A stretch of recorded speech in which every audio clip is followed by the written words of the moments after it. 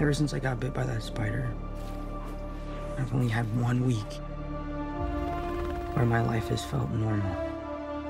That was when you found out.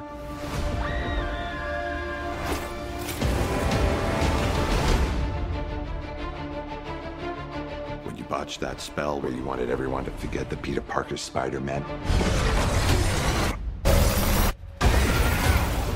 we started getting some visitors. From every universe.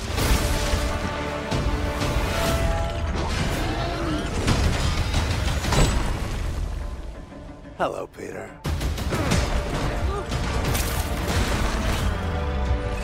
You're not Peter Parker.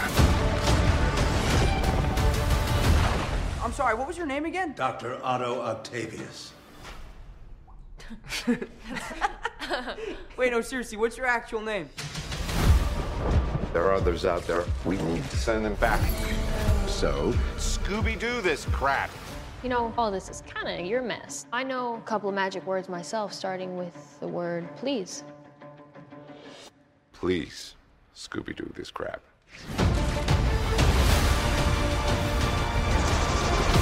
You're flying out into the darkness to fight ghosts. What do you mean? They all die fighting Spider-Man. It's their fate. I'm sorry, kid. Yeah, me too. Don't.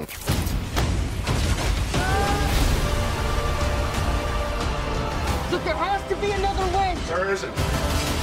They're a danger to our universe. You're not gonna take this away from me. Peter, you're struggling to have everything you want while the world tries to make you choose. This is all my fault. I can't save everyone.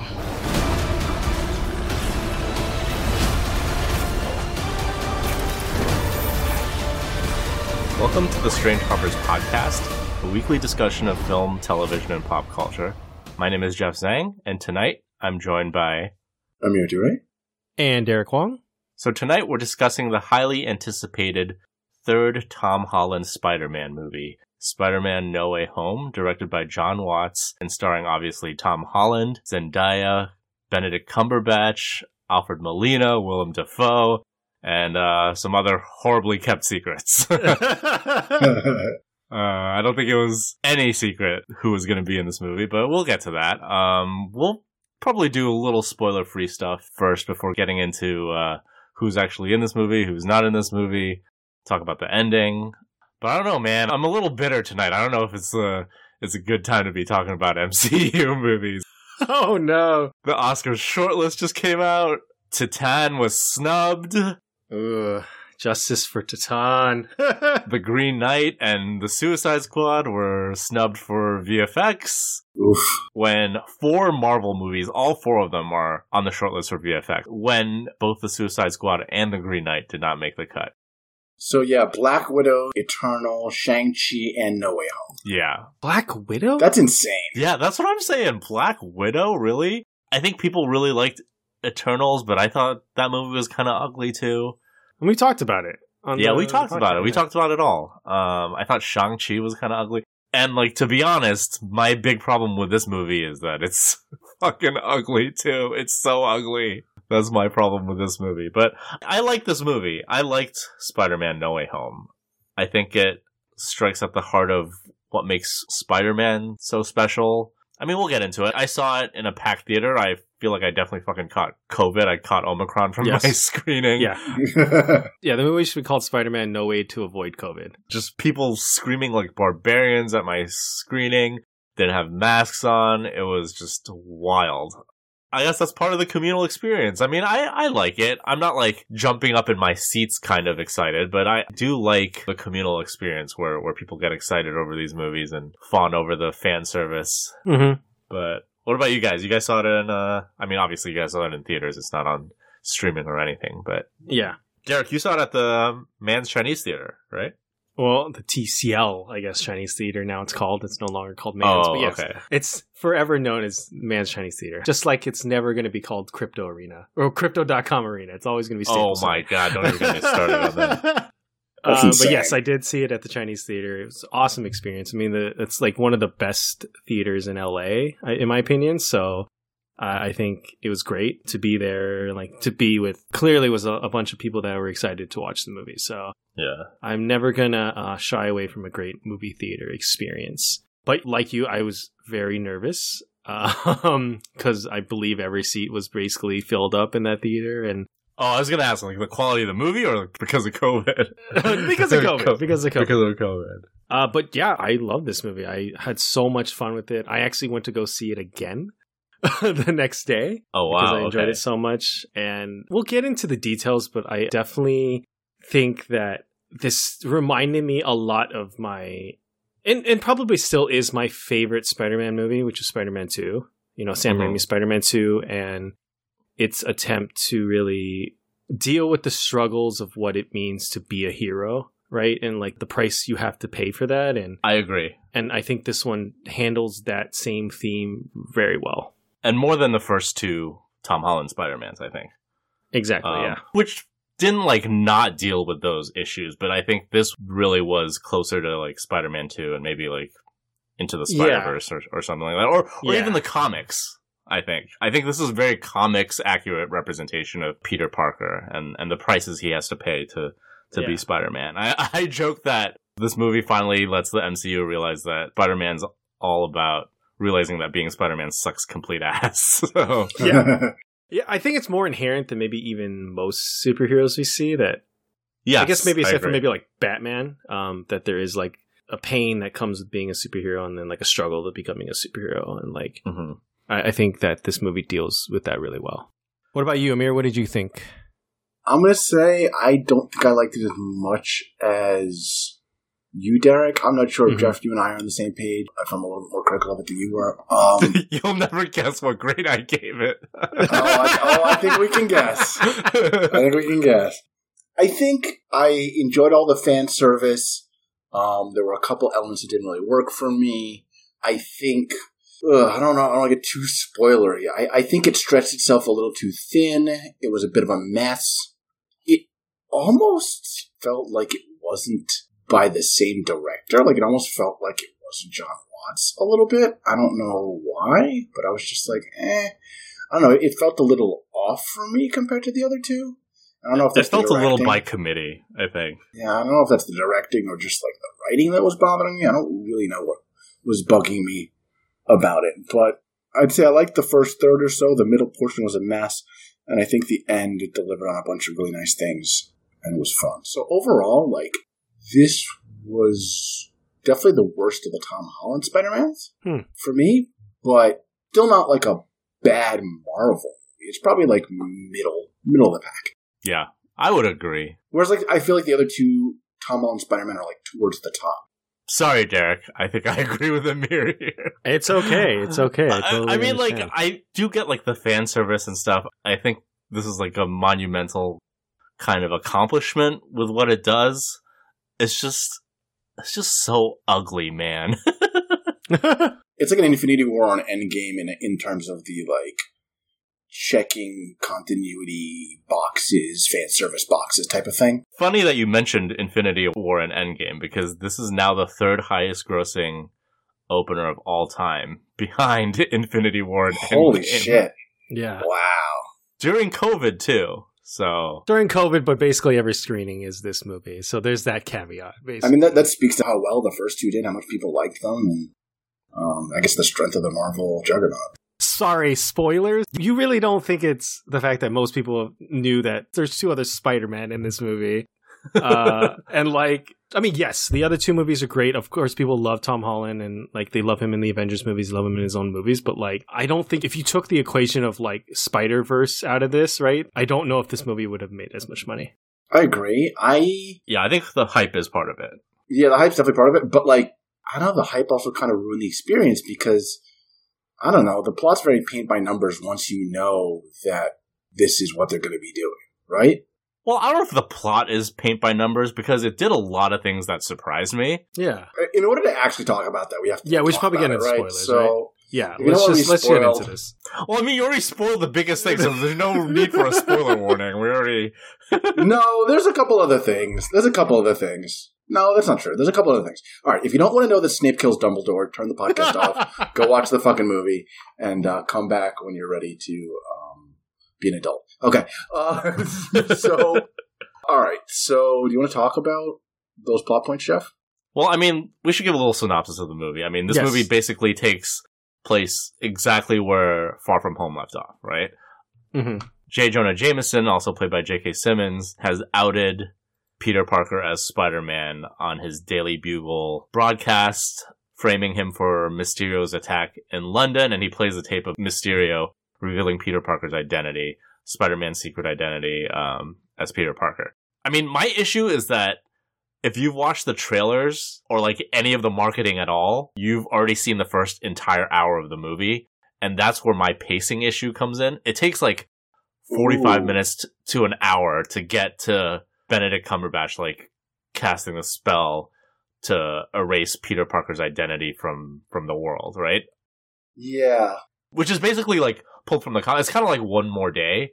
If One More Day was a but better not bad. Exactly. It's not terrible, right? The thing is, I actually liked that part of the movie. Me too. I think when, Amir mentions that he likes the first third, I think he's thinking about like all the stuff about them wanting to get into college and having to deal with the fallback of, him being revealed as Spider-Man. Like, I think that was the most John Watts of this movie. Like, I think John Watts really wanted to deal with like Spider-Man in high school. For sure. Like, it was fun. I love a Hannibal Buress cameo.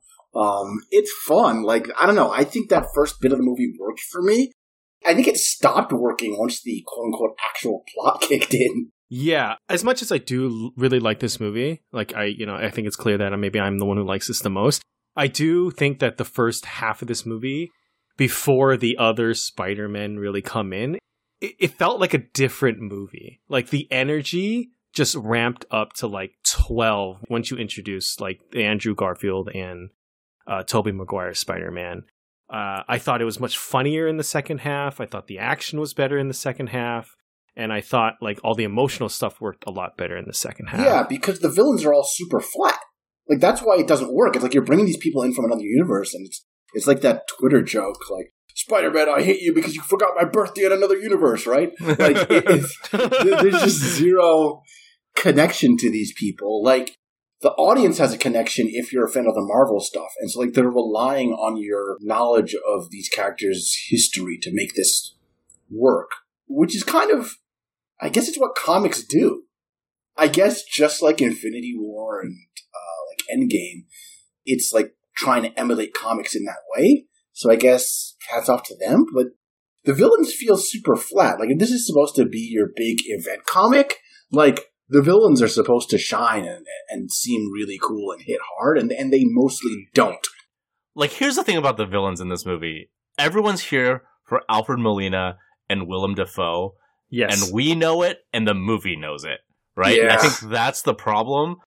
I think the movie kind of doesn't know it. I think the movie gives a little bit too much to Jamie Foxx to do, and this movie does not redeem that character for me. Like, I was talking to some friends afterwards. I'm like, it doesn't make me like the Max, Electro character anymore. I agree. It doesn't like make it worth bringing him into this movie and having him take up all that time.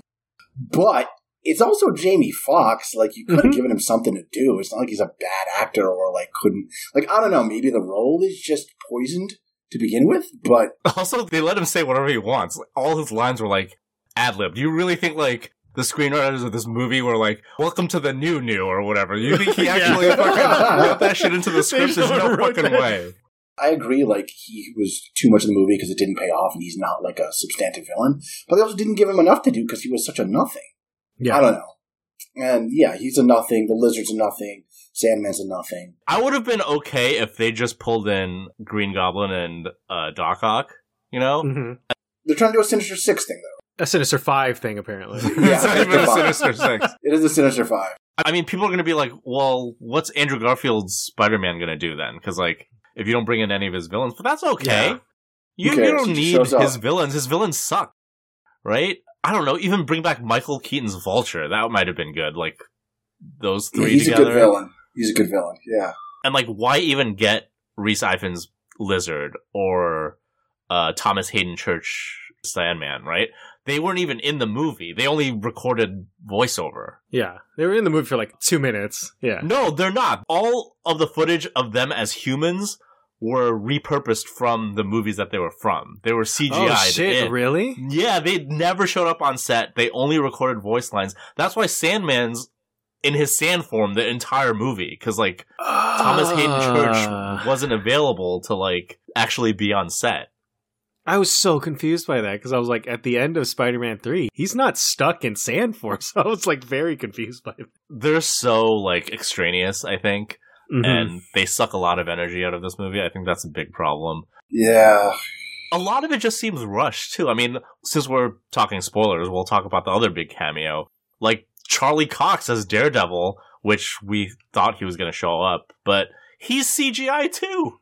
Did you notice that? He's CGI. I saw this in IMAX. He is not actually there on set. He's probably, I don't know, constituted from something else, or like they composited him in or something. But he looks weird in that scene, man. His face is all like smooth and janky. I don't know. But like, you had 3 years to make this movie. Why couldn't you get Charlie Cox for like a day on set? I don't know. A lot of the stuff just feels rushed to me. Mm-hmm. But in the end, all the emotional beats work for me. I guess to piggyback off of that, let's talk about probably one of the bigger things that happened in this movie, right? And one thing I do, maybe you guys don't share this opinion, but like something I do commend this movie for was basically giving us Spider-Man's origin in his third movie in the MCU. I do agree. That was interesting. What I liked about it most, I think, is that what the MCU did was understood where the audience was, right? We have a relationship with previous Spider-Man movies, and we all know the story of Uncle Ben, and of course the line, you know, with great power comes great responsibility. And what they did was use that knowledge and was able to change it to have the same effect, but apply it to, you know, the characters and this Spider-Man, right? Without feeling, I think, cheap, you know, because it's very different. It's not Uncle Ben, right? It's Aunt May that dies, and it's Aunt May that says that line to him. Has that happened before? They must have done it in some random comic, right? I believe, and I read this years ago, there is a what if where Aunt May was the one who died instead of Uncle Ben. And I mean, they've killed Aunt May plenty of times in the comics too. I didn't realize there was no Uncle Ben in this universe. I thought they just skipped all that shit because we knew his origin and we were like cutting straight to the chase with him, which I thought was cool. So I think I was trying to think about that too. I can't remember if they've ever mentioned an Uncle Ben. I don't know that they have. I want to feel like they have, but I honestly can't remember. Well, there's a Ben Parker suitcase. It's got his initials on it in Spider-Man Far From Home. Okay. I mean, it doesn't matter. Yeah. What this movie does is that it addresses the thing that a lot of people have issues with the MCU Spider-Man, in that they've turned like a working class superhero, like this nerd who always had to like struggle to balance like paying his rent, getting the girl, just basically juggling his life with being a superhero. And he's like always poor. He's always playing catch up. And they made him this ward of a tech industrialist billionaire, which people really took issue to. But this movie addresses that in a very interesting way by really taking him back to basics. And you're right. This is basically an origin story for Spider-Man. The Spider-Man that we've known from the comics like for 60 years in the third movie of Tom Holland's, right? And I like that. I like that. It's interesting. It's cool. Yeah, the movie does do like a kind of a cool soft reboot at the end, which could be like a time for Tom Holland to step away, or it could just be like an interregnum before he comes back. I don't know. But I think they also already had an Uncle Ben sort of in Tony, right? Yeah, I mean, in the both movies, he's had like mentors, right? Like mentors and father figures. And you're right. Like Tony is like a mentor that he lost. But I think what is critical to like Peter's story though is the loss of his mentor is in a way partly his fault.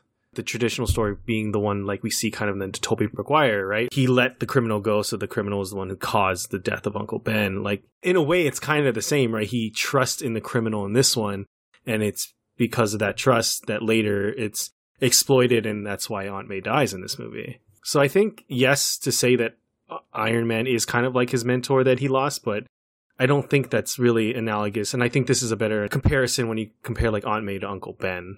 I feel like if you're comparing the original Uncle Ben thing to this, I don't think the through line is really there. The whole thing is that he, like, is using his Spider-Man powers for his own gain and ignores a robber who then goes and kills his Uncle Ben, like, coincidentally or whatever. Yeah. So he realized that, he has all this power, he's supposed to use it responsibly. But he's not using his power irresponsibly now. Aunt May doesn't die because he's being irresponsible with his power. Mm-hmm. And, like, the whole through line of, like, she's, like, very charitable and she believes that he has the responsibility to, like, change these people and heal them instead of locking them away or whatever, doesn't fully work. Like, it's a good sentiment and it's a good, like, concept behind the hero movie, but it's not, like, I don't know, foreshadowed. It's not, like, been a thing with him where it's like, Spider-Man's the guy who tries to heal his villains instead of capturing them. This is something May has always told him, and then he goes against it and she dies because of that. It's almost like, if he just fucking sent Goblin back, May would be alive, right? I don't think that's true. I do think the through line is there because he does rescue Vulture from the explosion in the first movie, right? Okay. He doesn't have to. He could just let him die, and he didn't. So I think the through line is there. I do agree that this is not a one-for-one analogy with the robber from the origin that we've all known. But I think it's an interesting remix, right? I mean, kind of.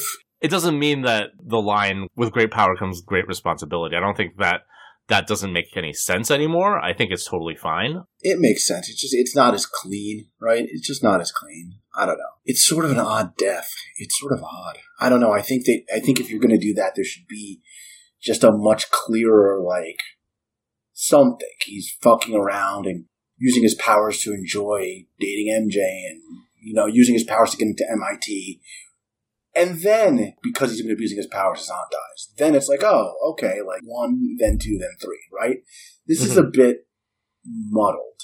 I don't think I agree with that. I mean, I definitely saw the correlation with, like, May being this moral compass for him, right? Being the one that, like, says, don't give up on these people. You have to believe in them because you have the power to do it. You should do it. For her to die and then those kind of be the last words for her, I think that resonates more with Peter. And then, of course, it then leads to the conversation later. He has to save Green Goblin and not kill him, and that's the ultimate fulfillment of her ideals. Like, sure, I get it. I mean, I get it. But yeah, I understand what you're saying. You're just saying it's a little muddled. And did the moment work for you emotionally? Oh, yeah. When she dies? Oh, yeah. I was definitely, like, feeling it. Because I really like Marissa Tomei as, like, this, like, younger, kind of hipper Aunt May. And, like, have you guys played the Spider-Man game? I haven't. The one that came out in, like, I've heard good things. I've heard it was quite good. So, like, a big part of that storyline is also, like, Aunt May is, like, the director of Feast also. And, like, if you guys don't mind me spoiling it for Please you. Do. And, like, the rest of the podcast, she also dies in that one. Oh, wow. So, like, it really brought me back to playing that game, and that game is amazing. If you have the opportunity to play it, and just for the Spider-Man story alone, it's Which an you amazing. Just spoiled? All right, thanks, Dad. Yeah, sorry. Good fucking advice.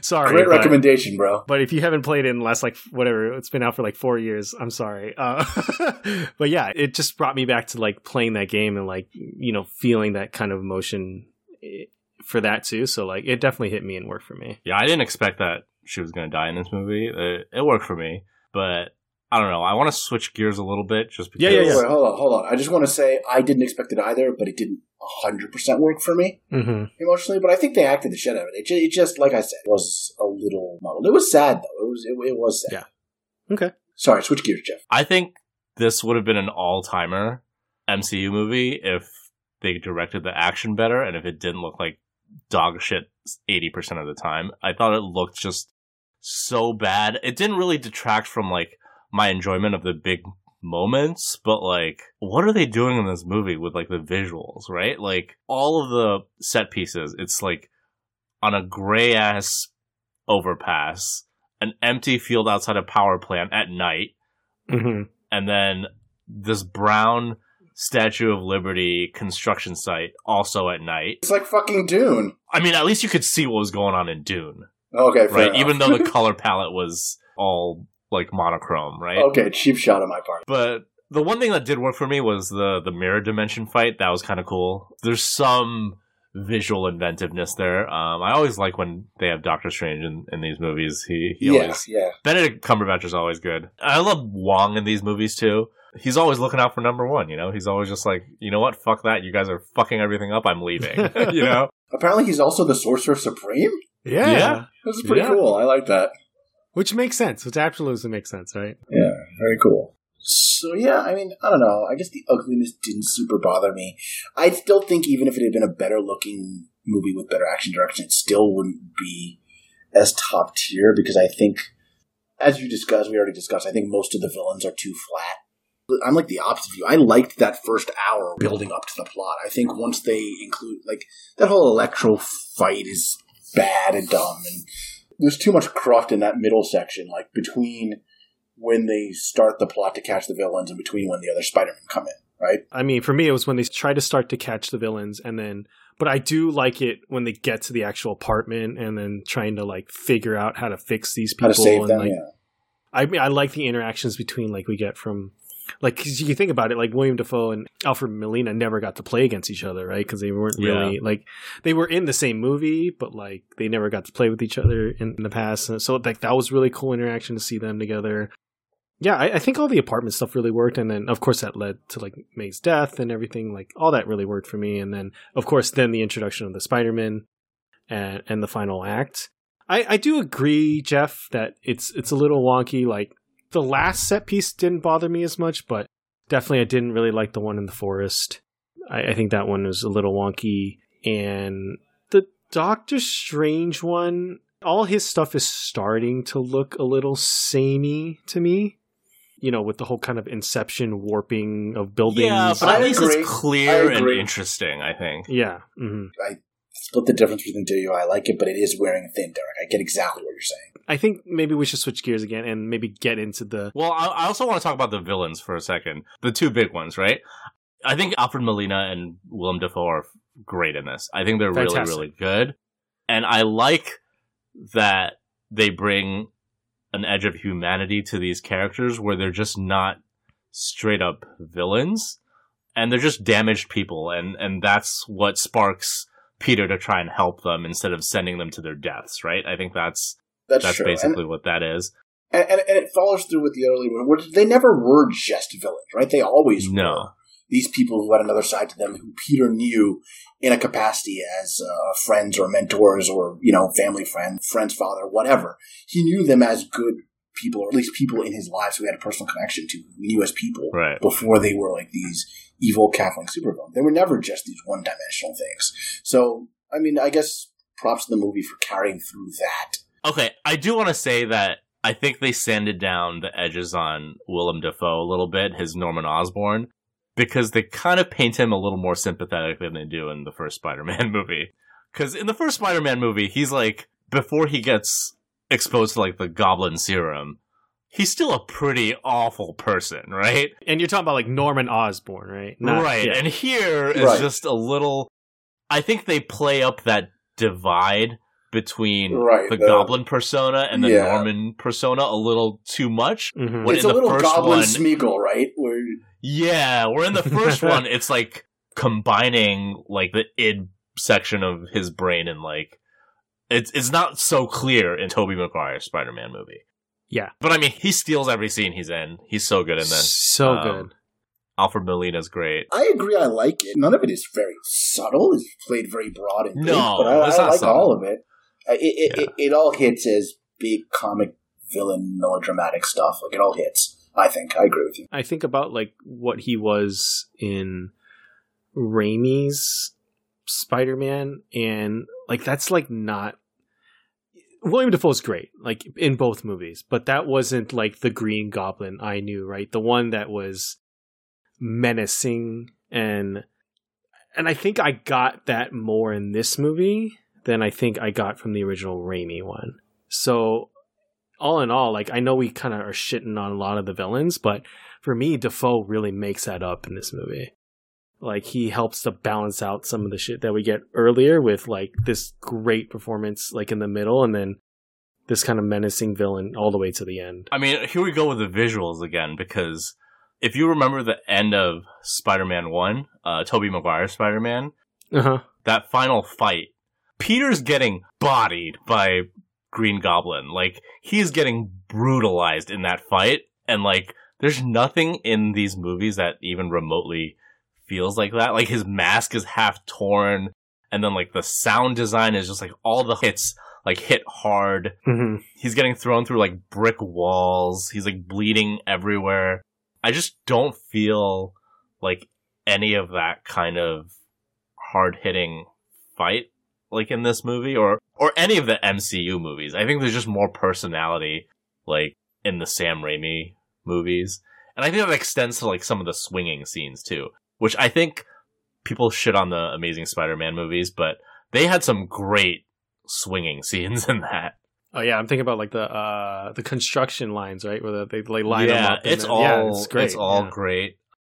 It's not like these are bad, but I don't feel the joy of, like, swinging through New York City in these MCU ones like the other two Spider-Men. You get a little bit of it at the very, very end of this one? A little bit. Little bit. You contrast that with the very beginning, where it's kind of like in the perspective of Mary Jane, where it's, like, almost terrifying to be swinging as Spider-Man. So, like, yeah, I get what you're saying, Jeff. Like, you don't get the kind of excitement it should be to be like Spider-Man swinging through a city, right? Yeah.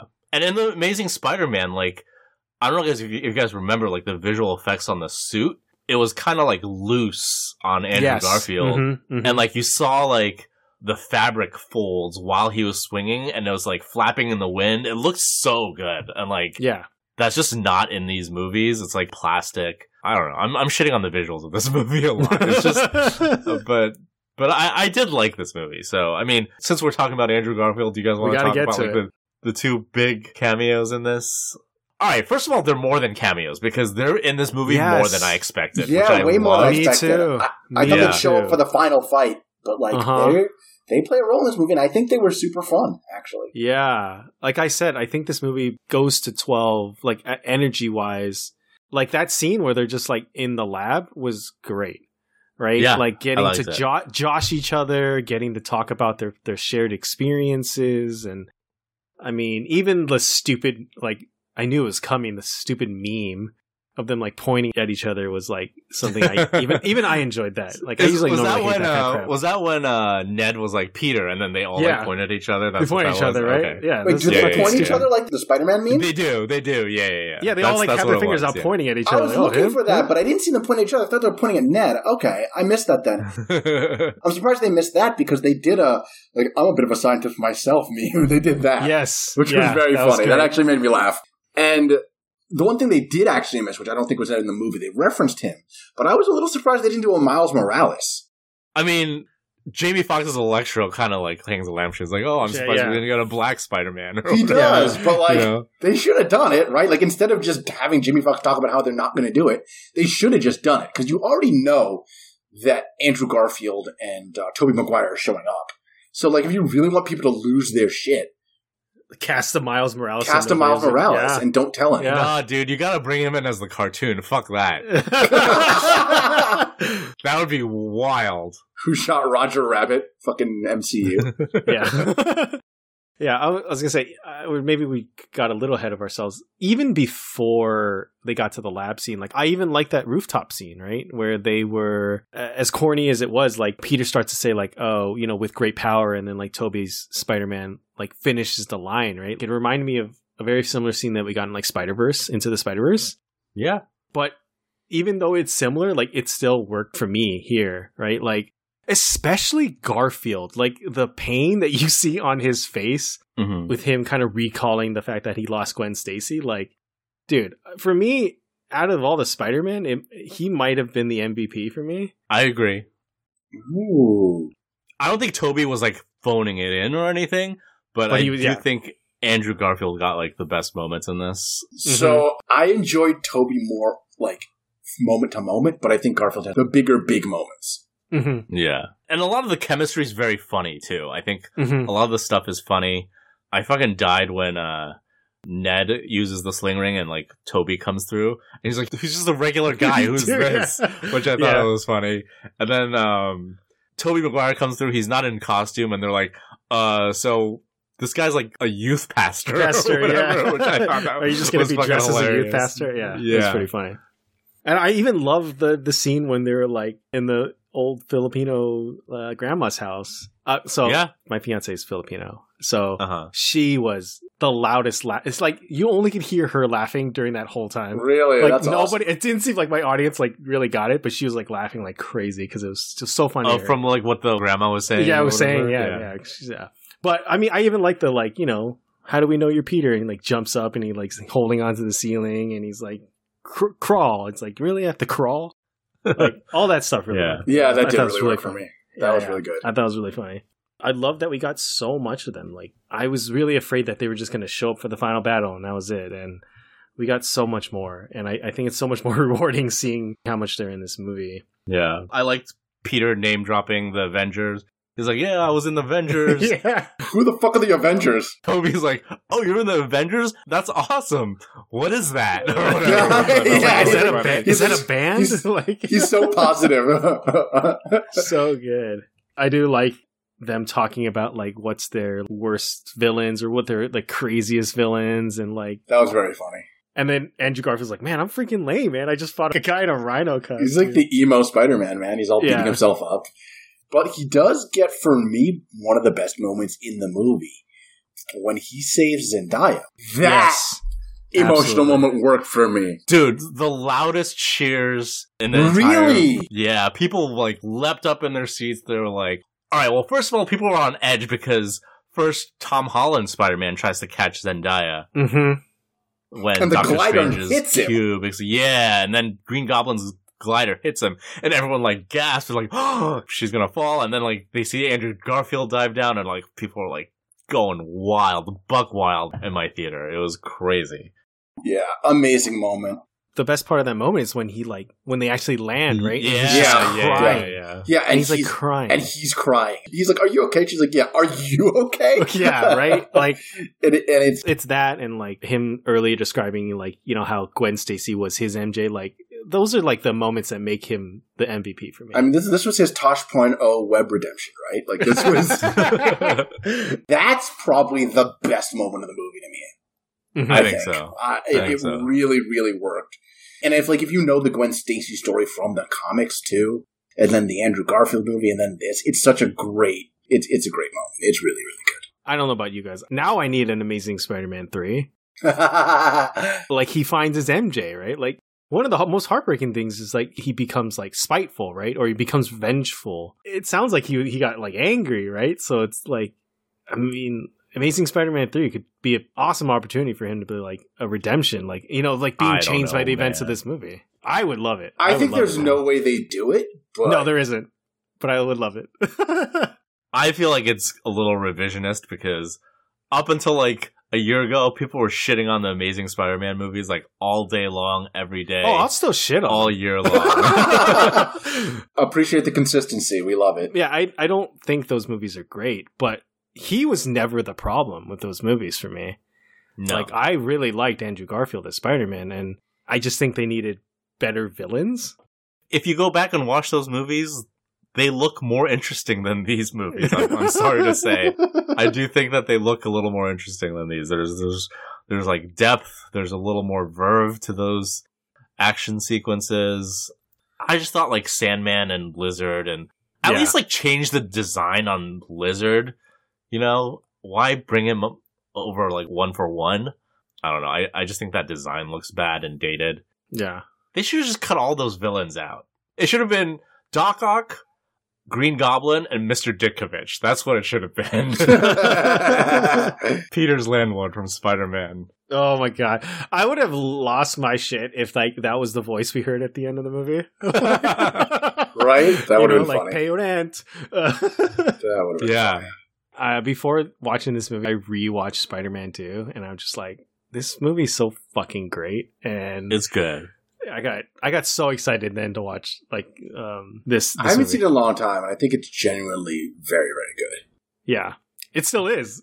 And like, what it made me really excited for is Multiverse of Madness, because like Sam Raimi's back. Sam Raimi's, yeah. Oh, I really hope he brings a little more like style to how they shoot these movies.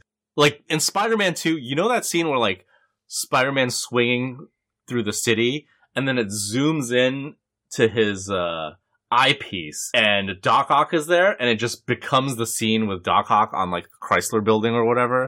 Yeah. Like, I want more of that shit. That shit is cool. That's a Raimi thing, though. He loves doing that. That's a Raimi thing. He loves doing that, and it's awesome. Now this is a tangent talking about Spider-Man 2, but like fucking the scene where like Doc Ock emerges right out of that surgery room is so like fucking the horror great. Movie. It's like the horror movie scene, yeah. The whole train sequence is so like, dude. That's why I say like I think it's still my favorite Spider-Man movie. Mm-hmm. So good, so good. Not to get off on too much of a tangent. Probably the last thing, at least the last big thing I want to bring up is probably, what happens at the end of this movie, right? Because the whole crux of this movie is that Doctor Strange, casts a spell so that everyone is supposed to forget who Peter Parker is, right? And then at the beginning of the movie, Peter F's with the spell, and that's why it brings over all these people from different universes.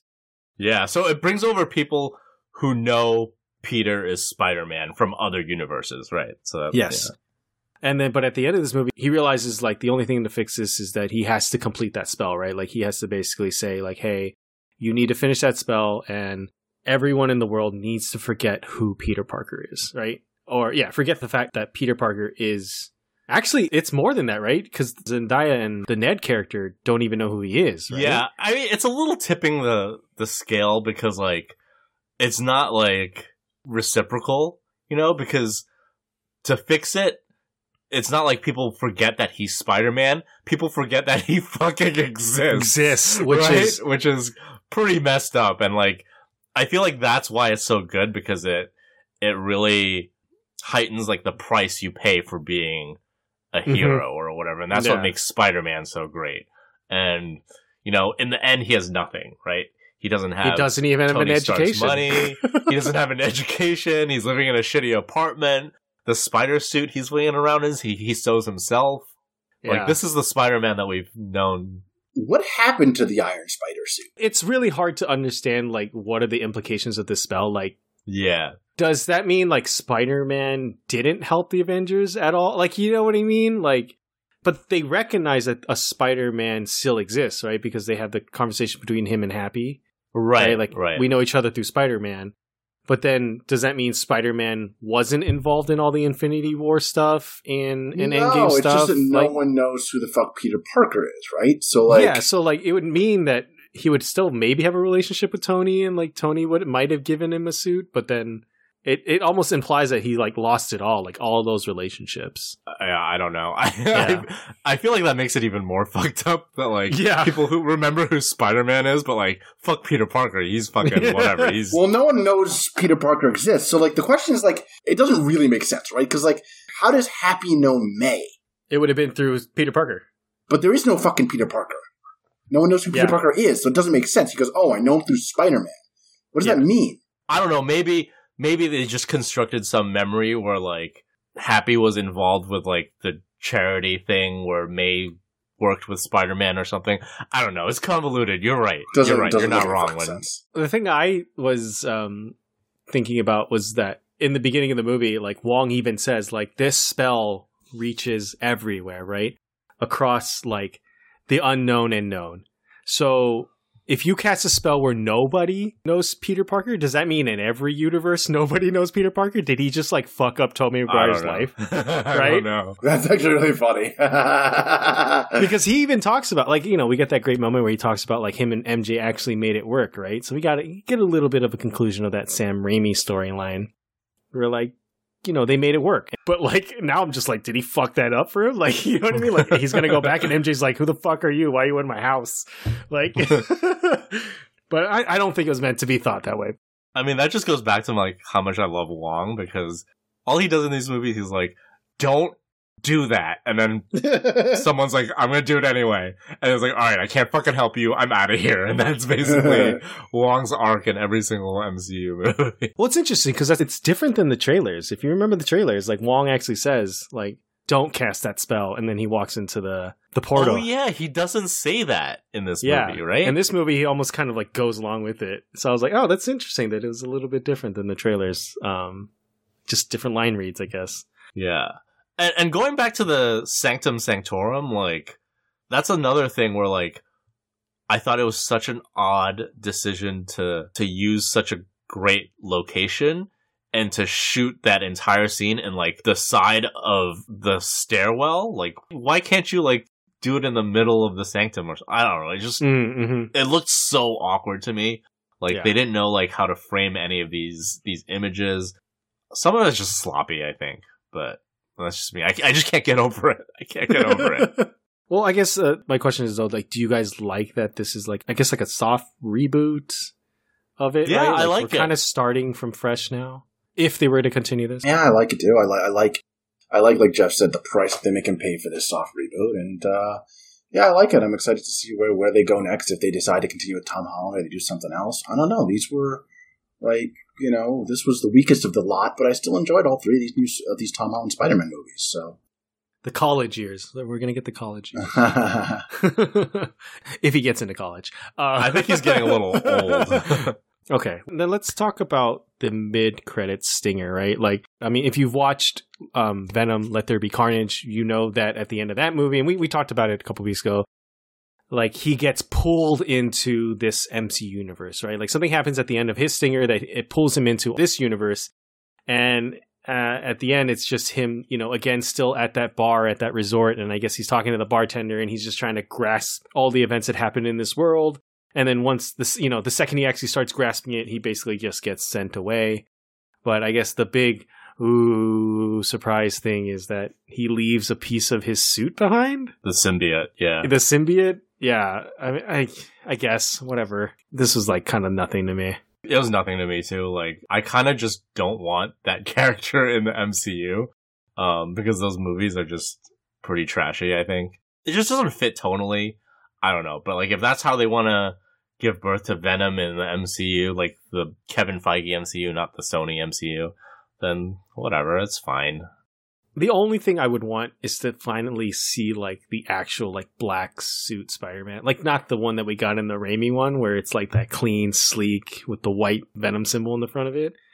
Yeah, that's the only thing I would want, just because I've always loved the look of that Spider-Man. It's a cool look. The black suit is cool. Yeah, the black suit Spider-Man is cool, but that's the only thing I would want. And then, yeah, I think it was kind of a tease to like pull him into the MCU and then as quickly just shoot him out of it. Well, now there's a little Venom symbiote piece left in the MCU in order to that's our, like, maybe there's a different Venom or, you know, whatever. I mean, that just reminds me of Spider-Man 3. Here I go again with the visuals, right? And like, say what you want about Spider-Man 3, but that final fight with Venom is cool as fuck. Hell yeah. Where Peter uses the sound of like the construction beams, the poles to like trap Venom. He's like building that fence around him. It's so cool. It's like so visually interesting, and like nothing in these MCU movies even like touches that. I'm sorry to say. I absolutely agree. Like, with at least, you know, that movie's a mess, but that final fight is pretty good. Even the Sandman stuff I think is really good in that. Yeah, it's good. All right, Sandman in Spider-Man 3 looks better than Sandman here. Oof. You know who Sandman looks like in this movie? He looks like Million Ants guy from fucking Rick and Morty. That's who he looks like. Well, the funny thing is, like, he looks like the Sandman from Spider-Man 3, but Spider-Man 3 was made like 20 years ago, and like, you know what I mean? It should look better. Like, this now. should look way better, and it doesn't. Yeah, it looks and worse. It doesn't. It looks like it's the same as back or then. worse. So, like, yeah, it might look worse, guys. Yeah. And then the last thing, I guess, if you stayed after the credits, all the credits, is that we got a trailer for Doctor Strange, Multiverse of Madness. Yes, thank you. All right, I want to say that I was hyped on this and it looked fucking awesome, but this is the laziest fucking post-credits shit I've ever seen in my life. Oh, I have to disagree. They just played a trailer. Why can't you, like, I don't know. I'm okay with that. Like, I think we've like gotten down to the point where like these post-credit stingers are like not great. they're usually like, we always kind of like end up there and we're like, blah. I actually can't argue with that because if you're gonna offer me the Doctor Strange trailer or more fucking Harry Styles bringing in Blip Bloop the troll or whatever, I'll take I'll take the Doctor Strange trailer. Okay, exactly. Okay, I concede my point. That's my I point. concede. Okay. I agree completely. Yeah, like I'm okay with this trend. Like, hey, let's like it's almost like, hey, we're rewarding you for coming to see our movie. Here's the next thing to get you, really excited. It's also like, let's cut to the chase. Like, instead of a teaser for like, here's the new thing. Like, fuck it, we're just gonna put a full on trailer for the next thing in it. And not even bother to connect it to the movie you just saw. Yeah. It's a little bit accelerationist. It's like, I don't know.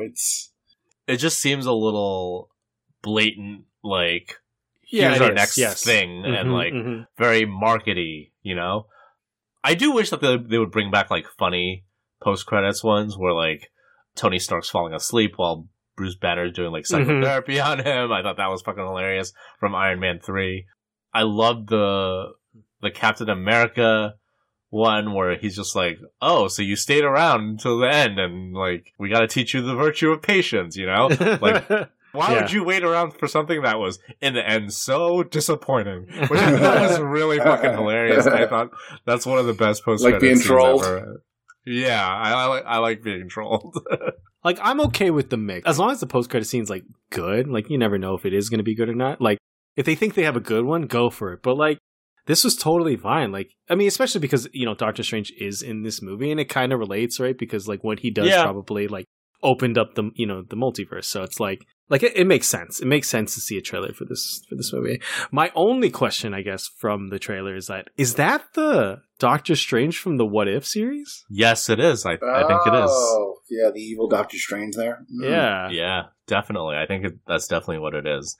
It's good to see Wanda again. Yeah. My only question is then, does that mean What If, like, important? Because, like, What If wasn't that great? Like, you know what I mean? Yeah, but they don't have to do a ton with it. They don't have to do anything with it. They can just, this is a character from What If. If you've seen What If, and if you're not, it's like, oh, it's just an evil Doctor Strange. Boom. Yeah. I mean, I'm looking forward to it. I think we already talked about, like, Benedict Cumberbatch's Doctor Strange is always great, but then I think the fact that it's Sam Raimi has me definitely excited to see it. I'm excited to see Shuma Gorath. He was in the trailer. Oh, he's in Marvel vs. Capcom. First of all, I don't know anything about the character except that he's in Marvel vs. Capcom. If you guys don't know what you're talking about, it's the squid-looking thing with the eye, right? Yeah. But yeah, I mean, we're getting Wanda back. We're getting a new character of America Chavez. I don't know much about it. I just know her name. Oh, are we getting America Chavez in this too? Yeah. That's the girl with the jean jacket. Somehow missed that. Oh, okay. Yeah.